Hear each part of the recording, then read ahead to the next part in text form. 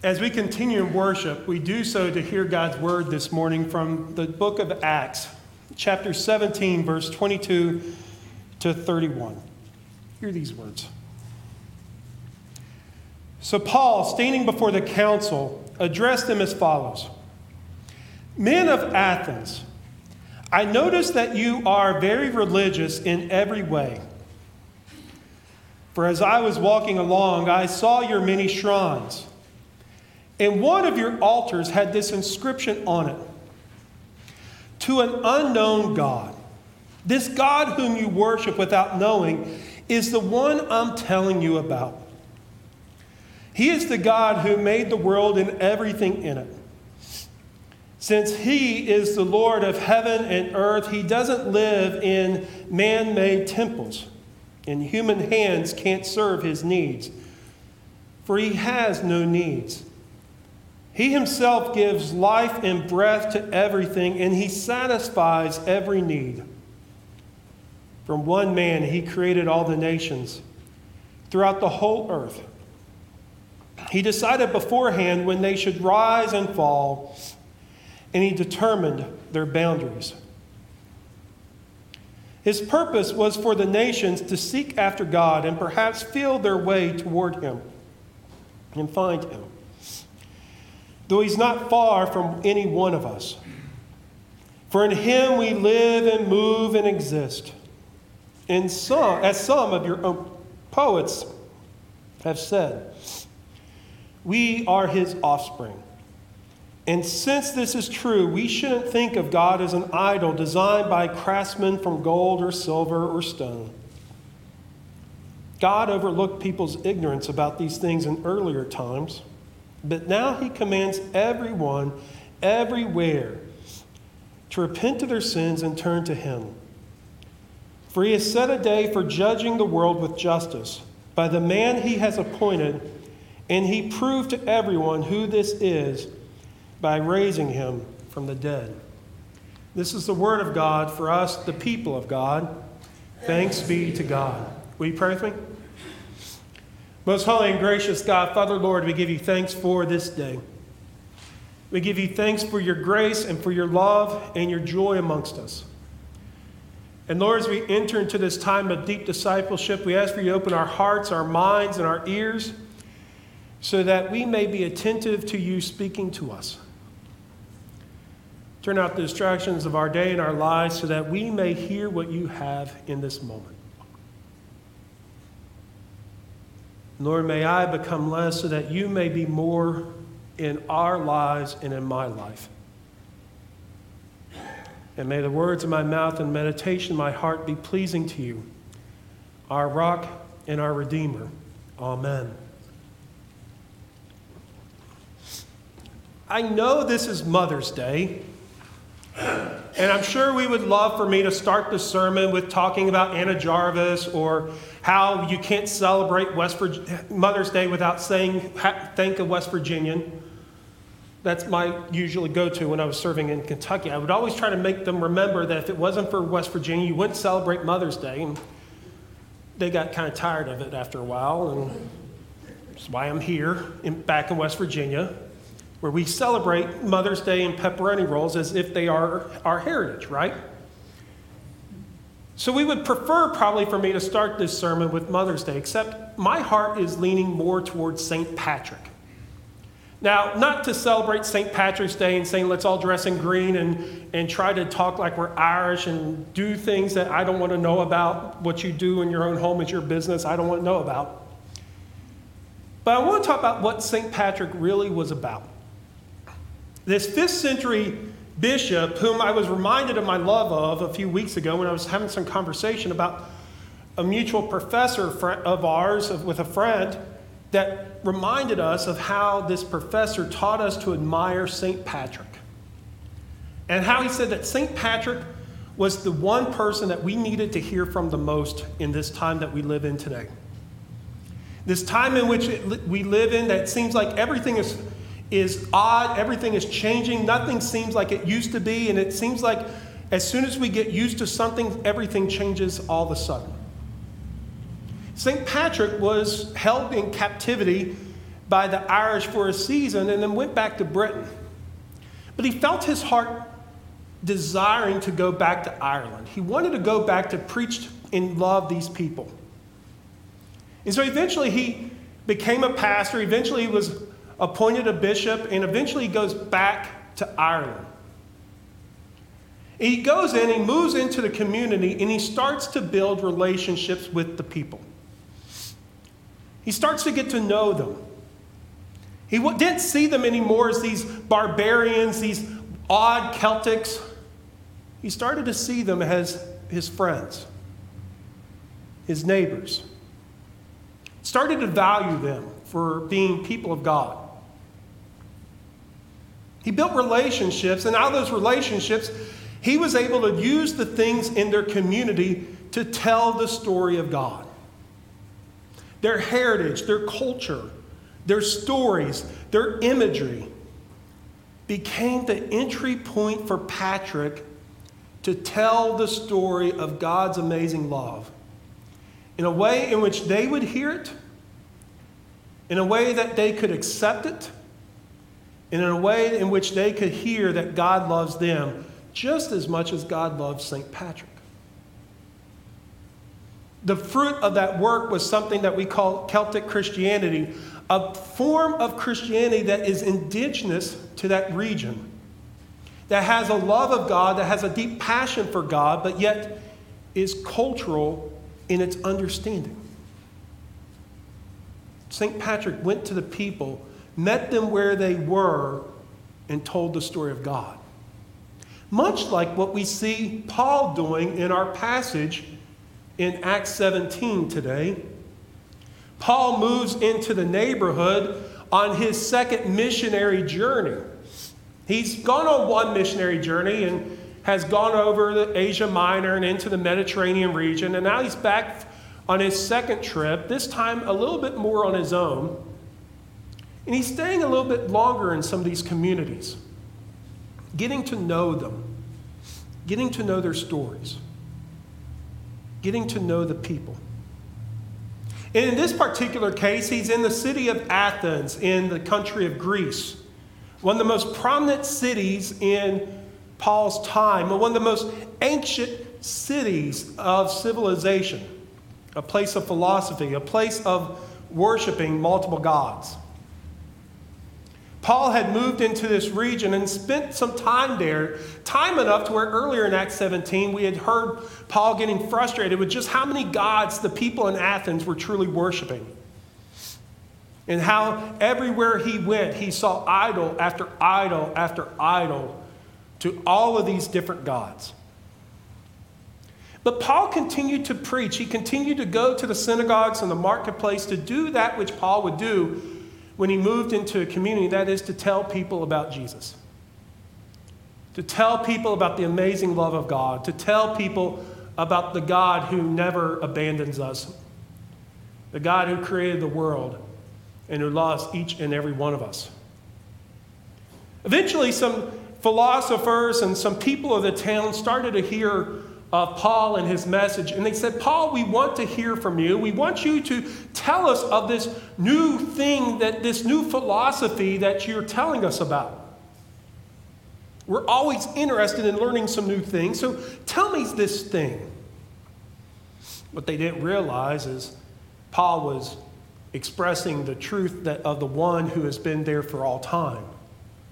Nothing new, just the same continuous story, breathing new life into all of us.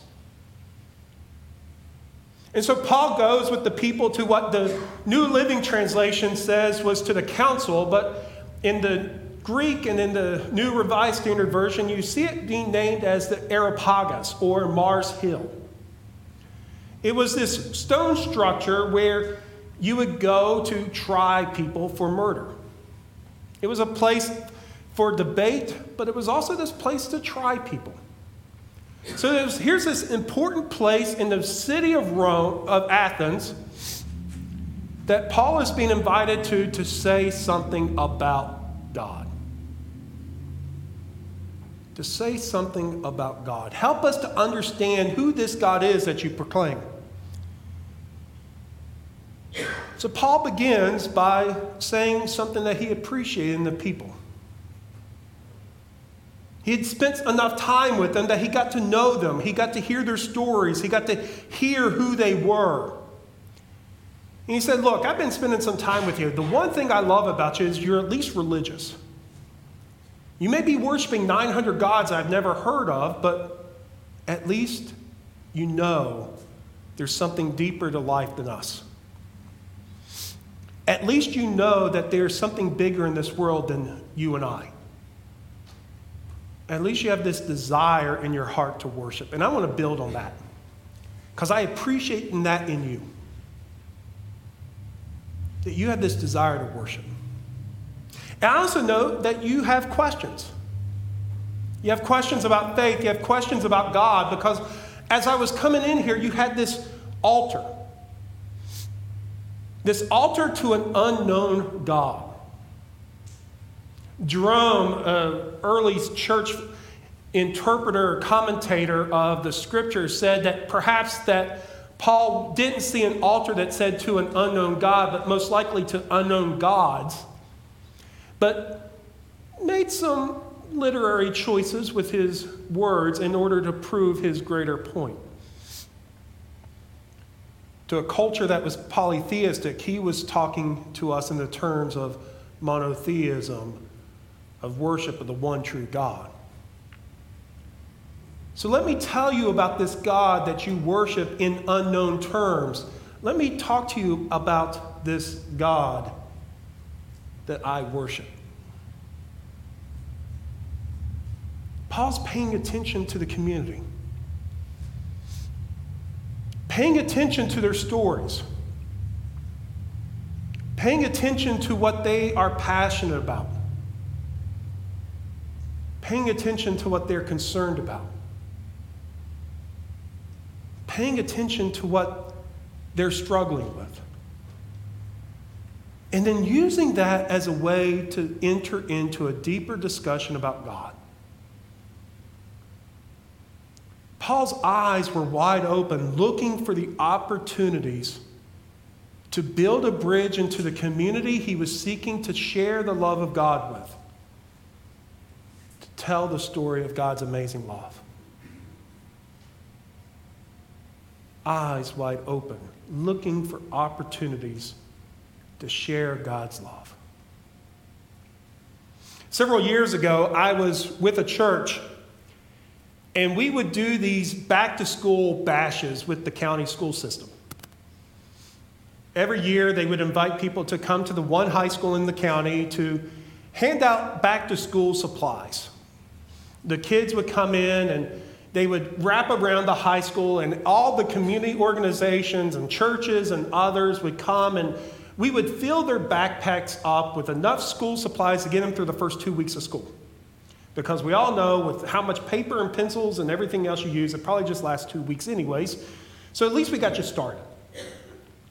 Well, my church at this time was a small church with not a lot of money, so we did everything by whatever we could find. Our church sign was whatever Abby and I could draw that looked halfway decent on a cardboard paper that we duct taped to the table. We weren't like the State Farm agent or the police department or these other churches in town that could afford the big kit and caboodle, but we just wanted to be there to say we loved you. And so everyone that came through our station got a little pencil and a bookmark that I made off of something, I don't even know where I got the design from. But I remember this one kid that was coming through the line. I probably saw him as far as like from where Mary and I are standing from each other. And he's coming, and he's just got his backpack, and he's just trying to get through the line. Well, I paid attention, and I saw this shirt that this kid was wearing. This kid was wearing this John Cena t-shirt. Pro wrestler, actor, goofy guy. I'm going to make a connection to this kid. So this kid comes up to me, and my volunteers and others, they're handing them the pencil and the bookmark that's got all of our worship times and everything on it. And before this kid could leave, I just said, hey, kid, look, You can't see me. He looked at me like, oh my God, a pastor knows what I love. And he did it back. You can't see me. That was Cena's move. You can't see me. It made his day. I guarantee you that kid left that building knowing that goofy pastor from some church that duct taped their sign on the table loves me. Because they paid attention to what I cared about. They paid attention to what I cared about. If I was smart, I would have used that opportunity to say, hey, if you think that's funny, you should see my preaching on Sundays. And come join us every week. There's counseling available on Wednesdays for you for my preachings. But Paul took that opportunity. He didn't just make the connection, he built upon the connection. He said this one God is the God who created everything. He created all the universe. Created you and I. Gives breath and life to our very meanings of who we are, lives and moves and has his whole way amongst us, is not made or could be held in temples or in shrines. He lives and moves amongst us as a living, breathing God. And we can't do anything for God, but yet the one thing that God desires of all of us is for us to know him and to serve him. That's all God desires, is for us to love and to serve. Not to build big temples, not to build shrines, not to try to encapsulate God into nice boxes, but just to love and serve the Lord. Because God loves you no matter what. And that God created you and out of his own image because he loves you and wants nothing more than for you to see him at work in your life. So why don't you come and be a part of this? Why don't you turn away from the worship of false idols? Why don't you turn away from the worship of false gods? Why don't you come and worship the one true God? And in the place where they would try people for murder, he says that Jesus is the one appointed for all time to show that God lives and that God loves. And that because of Jesus, we can have assurance in that God is real and that God is true and that God is at work in all of our lives. Paul took the moment, the opportunity built upon relationships and connections to tell the story of God. Luke tells us later on that some were convinced and wanted to learn more, and others were not so sure what to make of it. But Paul took the opportunity. He didn't wait for someone else to do it. He didn't say, well, it's not my job. He didn't say that I'm not smart enough. He said, I've got something to tell. And I got people that I know in a community that's around me that I'm connecting with. How can I use those to tell others about who God is? The whole story of Paul's missionary journeys were looking for those moments like St. Patrick, to move into the neighborhood, to tell the story of God's agape love. We are called to do the same. We are called to move into our neighborhoods, to go out of our walls of this church and to make connections in our community. Not the community that existed 30, 40, 50, 60, 70, 80 years ago, but the community that exists now. The community that's struggling with how do we move forward? Community that struggles with how are we going to find enough teachers next year? A community that struggles with jobs. A community that struggles with loss and feelings of hopelessness. Communities that look like us. Our neighbors, our friends, our community. We are called to go make connections with them. Not to wait for them to come to us, but to go to them. We live in a time in which statistics tell us, and we can know the old joke, we can make statistics tell us whatever we want them to say, but 40% of the nation right now is never going to step in foot into an established church. 40% right off the top. So why aren't we going to them? They're not going to come to us, so let's go to them. Go where they are in the McDonald's, in the Paneras, in the Targets, the Walmarts, the Ruritans, the schools. Build relationships. Move into the neighborhood and use those opportunities to say, let me tell you about God. Let me tell you about my church. Let me tell you about my goofy pastor who used some pro wrestling signal I had never heard of before in worship. Let me tell you about amazing love. If we're waiting and playing defense the whole time of our mission and ministry, waiting for people to come to us, we will never make a difference in our community. We've got to play offense. And by playing offense, we go into the neighborhoods. We go into the communities. We go where we already are. And use those moments to tell God's story. Every day, you are missionaries. Every day, you have a mission to tell the story of God's love through your words, through your actions, and through your deeds. We leave this church on a mission for God, to move into our community and to tell the story of God's amazing love. So how will you live into that mission today? How will you live into your purpose as a church today?